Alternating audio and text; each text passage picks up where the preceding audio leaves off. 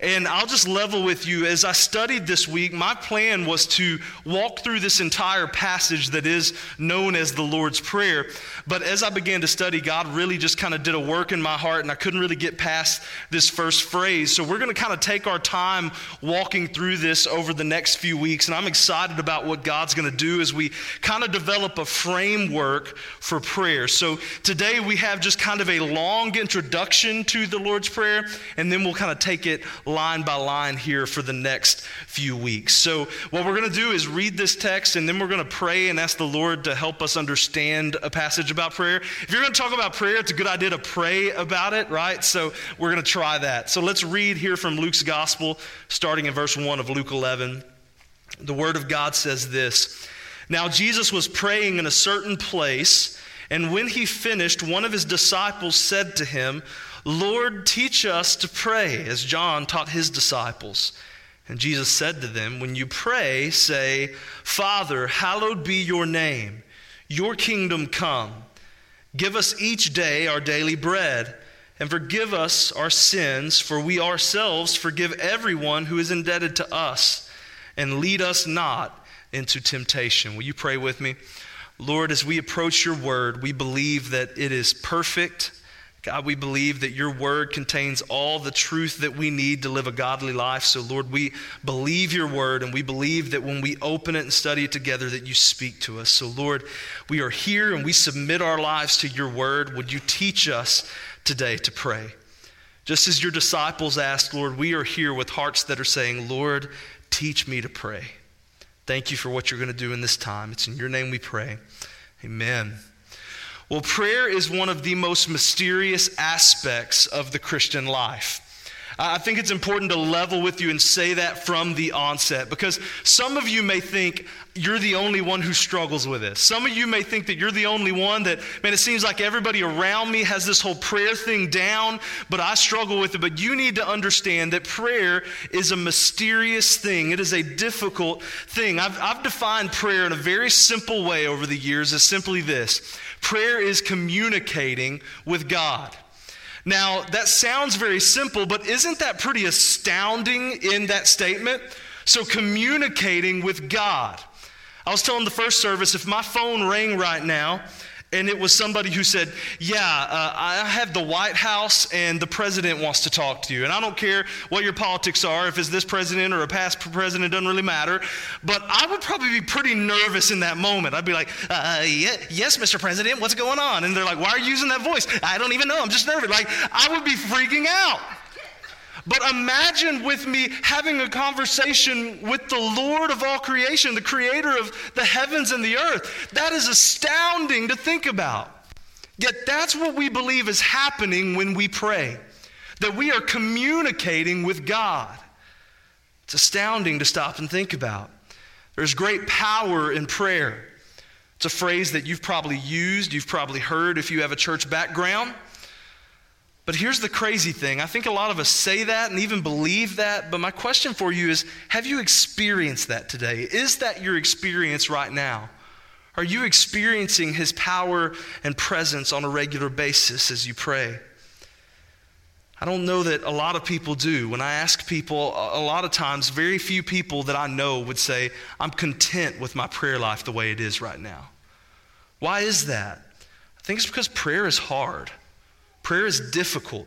It's mysterious. We don't always see results, and we go looking for answers. I know for me, I'm a reader and a seeker and a learner, so I'm all about trying to figure it out. And I've read a ton of books on prayer. I've done a lot of scripture study on prayer and what prayer is. And I'll just tell you that in the midst of trying to figure all of that out, what I've discovered is that there's not a lot of information about prayer, even in the Bible. Rather than being a lot of information about prayer, what we do find is a lot of invitation to pray. So there's not a lot of information, but there is a constant invitation to bring our prayers to the throne. There's a lot of inspiration as well. Most of the books are more about inspiring us to become a people of prayer. So if you're like me and you've found yourself from time to time a little disappointed with the information you stumble across when it comes to prayer, then I'm hoping this series will be helpful for you, because I believe that Jesus is inviting us to learn some things about prayer and develop a framework here. This passage is actually as close as we get to a how-to guide for prayer in the scriptures. And let's be honest, there's not a lot here.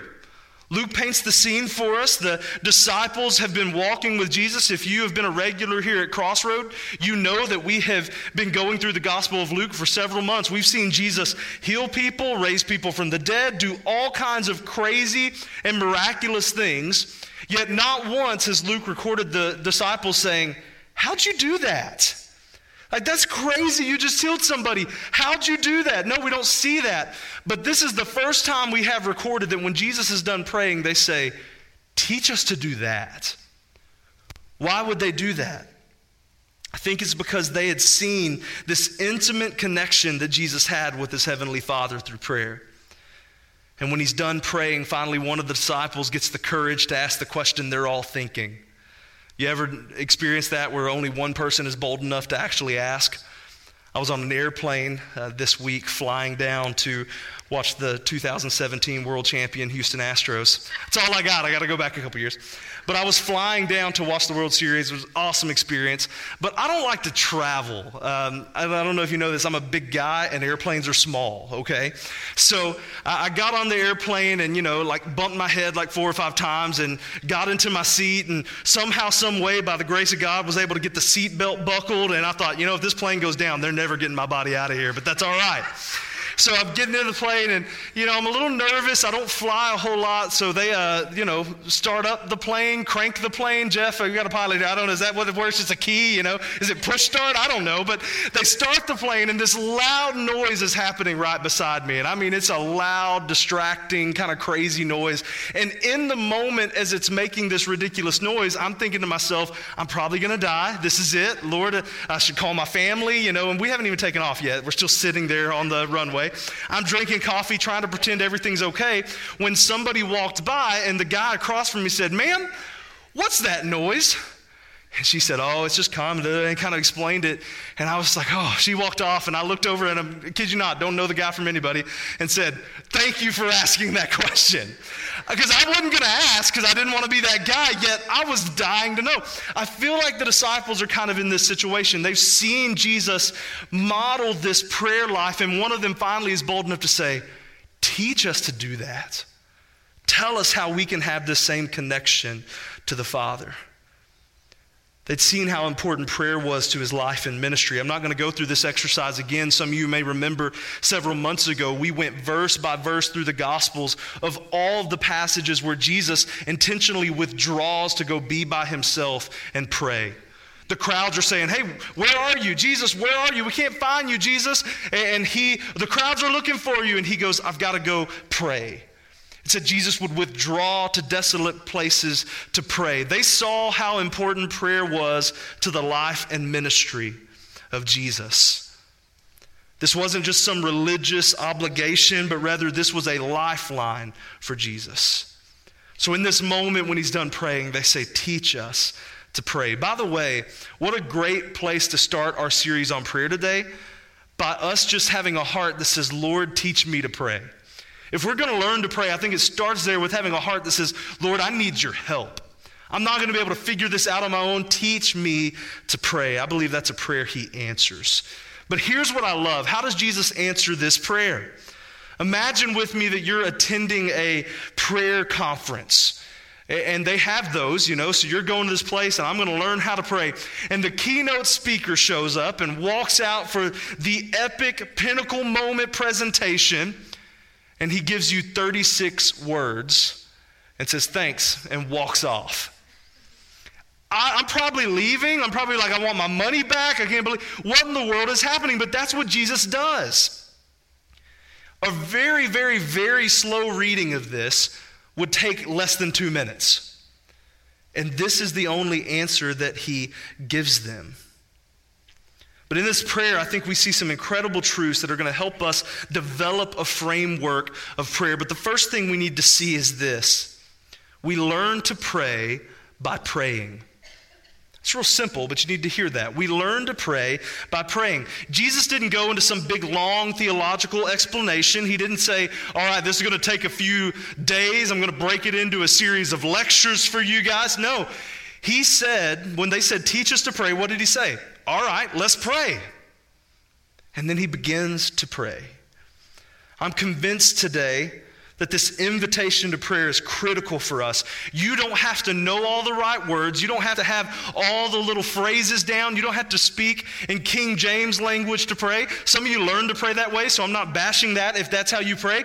But what I'm saying is that we learn to pray by simply praying. Prayer becomes powerful when we practice it. And when I say practice it, I literally mean we just begin to pray. The school of prayer is not found in the academic halls of today's seminaries and Bible colleges. The school of prayer is not found in prayer Bible studies and prayer books and resources. All of those things can and are good things. But the school of prayer is actually in your own prayer closet. If we're going to become people of prayer, the reality is, as simple as this is, we just got to start praying.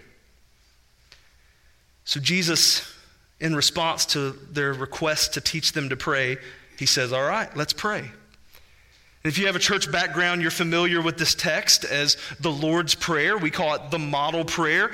And in Matthew's gospel, in the Sermon on the Mount, he's used this same framework. And now here, it's a little different. In fact, some of you, as we read through it, were like, hey, whoa, wait a second. He's leaving some stuff out of the Lord's Prayer.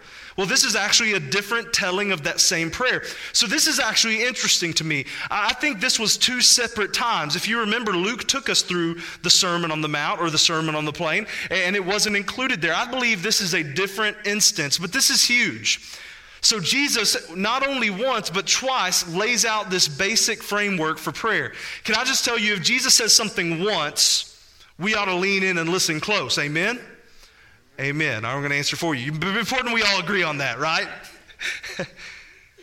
But if Jesus said it twice and gave the same response, like I almost imagine, the disciples have heard this Lord's Prayer, I'm sure by this point. They had been through the Sermon on the Mount. Yet here they are saying, teach us to pray. And I bet they're hoping for something more. Yet he's like, guys, we've already been over this. Remember? Let's pray again. And takes them through this same model prayer.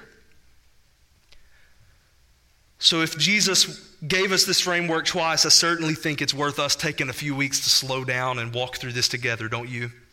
I'm excited about what God's going to do. So that was a very long introduction to this prayer, and now we're going to get to the first part of this prayer. Y'all still with me today? Everybody doing good? I told you, you're not allowed to go to sleep. I'm bitter if you do, all right? Again, not because I'm mad you sleeping through my sermon. I just want to be sleeping too, okay? So, you hear if mom ain't happy, nobody's happy. Apparently today, if the preacher ain't happy, nobody's happy, all right? You're all staying awake. If you're visiting with us, we are glad you're here. And we're glad to be opening the Word of God together. So let's start with this very initial phrase, Father, hallowed be your name. It makes sense if we're going to talk about prayer that we need to know who we're praying to. Or if you're a grammar Nazi, we need to know who it is that we're addressing our prayers. Or, I just don't want it to end with a preposition if that bothers you. But you need to know today that prayer is not some random throwing out our thoughts and prayers into the cosmos and hoping that there's somebody up there or out there that will hear and answer and respond. A lot of people, they think that's what prayer is. There's the idea of thoughts and prayers. We're going to throw them out there and hopefully some good vibes will come your way. But the reality is, for the Christian life, and this is based upon the Scripture, if it's not based upon the Scripture, then it's not really the Christian idea of prayer. But the biblical sense of prayer is that when we pray, we are addressing and praying to a holy God. Jesus said, hallowed be your name. That word hallowed means holy. Holy is your name. When it says his name, it's not literally just talking about his name, but it's talking about his identity, the essence of God's character. Everything about our God is holy. This is what I want us to catch again today. We touched on this last week. I want us to see the idea of the holiness of God and the nearness of God. We brought this up last week, and I'll just be honest, I'm not over it yet. I've been asking God to press this truth into our hearts and our souls. We serve a God who is so high above us, so far beyond us. He is beyond our ways, our thoughts. He is the one who, the Bible says, created the world and everything in it. And right now at this moment, He spoke you and this entire world into creation, and right now that same word is holding you and I and the entire universe together at this very moment. He is all-powerful. He is almighty. He is all-present. He is God Almighty, above everything you could even think of. Let me just use a theological word for you here: transcendent. Transcendent. That means that the biggest thoughts and things you can think, I'm starting to sound like Dr. Seuss up here, but the biggest thoughts you can imagine, God is higher and greater than that. We cannot even fathom His wisdom, His might, His strength. He is transcendent. This amazing, incomparable God, though, this transcendent God, this is the amazing thing, is also a personal God. He comes near to us, and this is the beauty of the opening line of the Lord's Prayer. We see both the holiness of God and the nearness of God on full display. So what I want us to do today is talk about those two aspects of God and how they go together, and how prayer is really what bridges this gap for us. So let's start by talking about the holiness of God. The holiness of God. We use that word holy a lot in the church. In fact, today we were declaring that to the Lord. Holy, holy are you, Lord God Almighty. You are high above anything and everything we can imagine or think. He is a holy God. That word holy is often defined by us in the church as set apart. I think that's a really good, simple, easy definition to remember, but here at Crossroad, we try to remind ourselves that He's not just set apart, but He is set apart specifically in the areas of justice and righteousness. God is always just, and He is always right. He's always just, and He is always right. We have a holy God who has revealed His holiness through His character from the very beginning of time. Through His creation, through His people, through His word, through Jesus, all through from the very beginning of creation, God reveals His holiness. Always. But part of God's holiness is being always just and always right. Means that a just and righteous God must punish sin. The reality is, if He is a just God, then He must punish sin. If He is a righteous God, He must punish unrighteousness. This is where it causes a problem for you and I, right? Because God is holy. Friends, I don't know if anybody would claim this today, but I'm just going to burst your bubble. You and I are not holy. God is holy, you and I are not. The Bible says that every single one of us has sinned, and because we have sinned, we've fallen short of the glory of God. So God is holy, He's always right, He's always just, and you and I are not holy. We have sinned, and because of that, God's holiness actually becomes a problem for humanity. We are separated from a holy God because of our sin. But this is the good news of the gospel of Jesus Christ. The gospel of Jesus Christ brings a holy God near to His people. The gospel brings a holy God near to His people. How does that happen? The good news of the gospel is that God loved you and me enough that even though we were rebels against Him, even though we said, my way is better, I'm going to live my life, I'm going to do what I think is best, even though we were sinners, God loved us enough that He sent Jesus to die on the cross for our sins. Jesus came to this earth and He lived a perfect life. He did what we could never do for ourselves. Yet as He hung on the cross, the Bible says that God took the punishment you and I deserved, His righteous and just wrath, and poured it out upon Christ. Christ absorbed the wrath of God that you and I deserved because of our sin. And Jesus died on that cross, but guess what? 3 days later, he rose again. And we celebrate the fact that he rose again, because if Jesus didn't rise from the dead, we're wasting our time, y'all. We ought to be out playing golf or doing something like that. Some of you may be live streaming while you play golf right now. I'm praying for you, all right? I did that in the first service and we weren't even live streaming, so I'm just like talking to random people that weren't even there, so good times. He rose from the dead, and because he rose from the dead, here's what happens. When we call on Christ and we ask him to be our Savior and our Lord, in that very moment, our sins are forgiven, but not only are our sins forgiven, but we are made perfect and holy through the resurrected Christ. We become one with him. So when God looks at us, he doesn't see our injustice. When he looks at us, he doesn't see our unrighteousness, but instead he sees us as perfect and holy, because when he looks at you, he sees Jesus. That's the good news of the gospel. So when you and I become a holy people through the power of the gospel, then all of a sudden this transcendent God, this holy God who is so far beyond us, becomes a God that is very near us. Friends, you and I were created for nearness to God. We were created to have fellowship with God. And that's why when we don't know Jesus, that's before you came to know Christ, and maybe some of you today don't know Christ, we have that longing, we have that desire, because we know something is not right. But when Jesus saves us, we begin to experience what God actually created us to be. We have that relationship with him. The gospel brings a holy God near to his people. Let's talk for a minute about the nearness of God.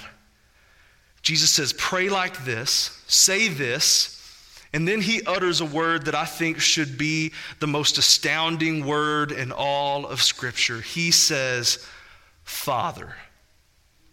Father. Now, for Jesus to call God Father may not be that shocking of a thing for us, but what did he just say? Hey, guys. Hey, y'all. He didn't say y'all, but we're going with it. Texas version. Pray this, Father. Call God Father. This is the same word that comes from the familiar term to just say dad. Draw near to him in such a way that he becomes like your dad. Now we need to talk for a second, because in our culture today, I'm well aware that in a fallen world, many of you have had bad experiences or perhaps even no experiences with your earthly fathers. And unfortunately, I think we have this bad tendency to look from man to God for our views instead of looking from God to man. And here's how that works out. So our earthly father, we look at our earthly father and say, my earthly father's like this, so God must be like this. But that's never God's intention for us to do. Instead, it's backward. We should be looking from God to man. Our heavenly father is like this, so our earthly fathers should be like this. But here's what you need to know. If you are a dad in here, or if you have had a father in here, you need to hear this. Our earthly fathers will always disappoint us. Always. Even the best dad in the world, if you could just imagine this is the perfect dad, they will disappoint you. But here's the thing, even the very best things, even the good things, if you had a great father and you can point to that, here's what you need to know. That is only a shadow or a glimpse of how great our heavenly Father is.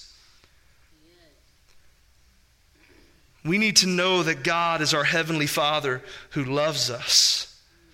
Any greatness or goodness in our earthly fathers serves only as a shadow of how great and loving he is.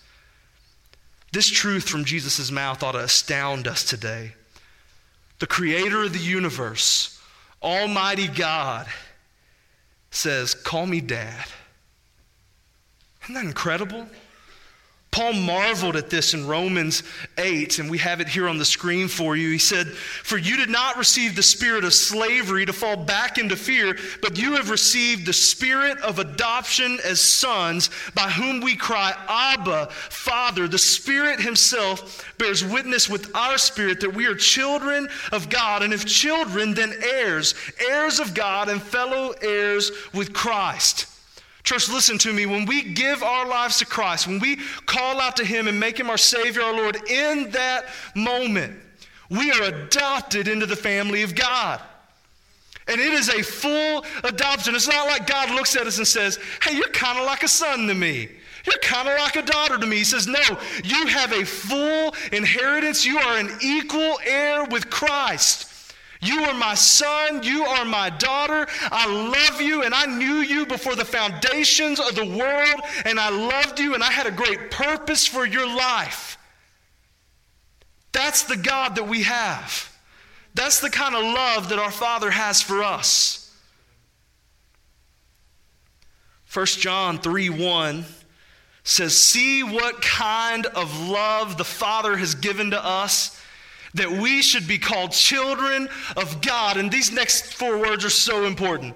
In fact, in some of the older translations, you're not going to see that phrase because they found it later in some of the older Greek manuscripts that has proved to be very reliable. That's a pretty great find, isn't it? Because it says, "You're called children of God, and so we are." It's not like I just go by son of the most living God. I am a son of the living God. Isn't that incredible to think about today? Are you tracking with the craziness of this today? Like, this is blowing my mind, and I know I'm sounding like a crazier person the longer I preach. I told you I'm tired. But this is astounding to me, that this God who is so much bigger than anything we could think or imagine has actually come near to us through the work of Jesus on the cross. That he's not just out there, but the Bible says this: the fullness of God dwells in Jesus, and the fullness of Jesus dwells in you because of the Holy Spirit. This transcendent God is not out there, he is in you if you are a Christ follower. Our lives ought to look different, y'all. It's incredible to think about.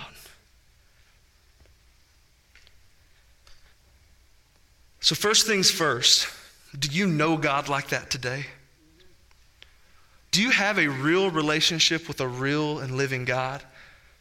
Does the fullness of God dwell in you today? Have you received the free gift of salvation because of Jesus' death, burial, and resurrection? If not, we want to talk to you about that today. Do not leave this place without talking to us. Your adoption has been paid in full, signed, sealed, and delivered by Jesus Christ on Calvary. Some of you may be thinking, well, this is a really good salvation message, but what does this have to do with prayer? He hadn't even hardly talked about prayer. Here's the answer. It has everything to do with prayer. Everything. If this holy, all-powerful God is your dad, if this all-powerful God is your father, then it changes the way that we approach him, doesn't it? We don't have to worry about making sure we get everything right and making sure we nail all the ins and outs of it. We don't have to worry about that. He wants to hear our hearts. I've got a 3-year-old, and she is learning to talk, and when I say learning, she talks. I can say that. She was here in the first service, so I really softened it. But she's got a few words that she still really struggles with, okay? A few sounds. She can't do L's very well. It becomes Y's. It's super cute to hear her talk about it, right? You know, she has to climb a yadder, it's cute, y'all, it's cute. But we're trying to work with her because it won't be cute when she's 10. You know what I'm saying, right? But here's the thing.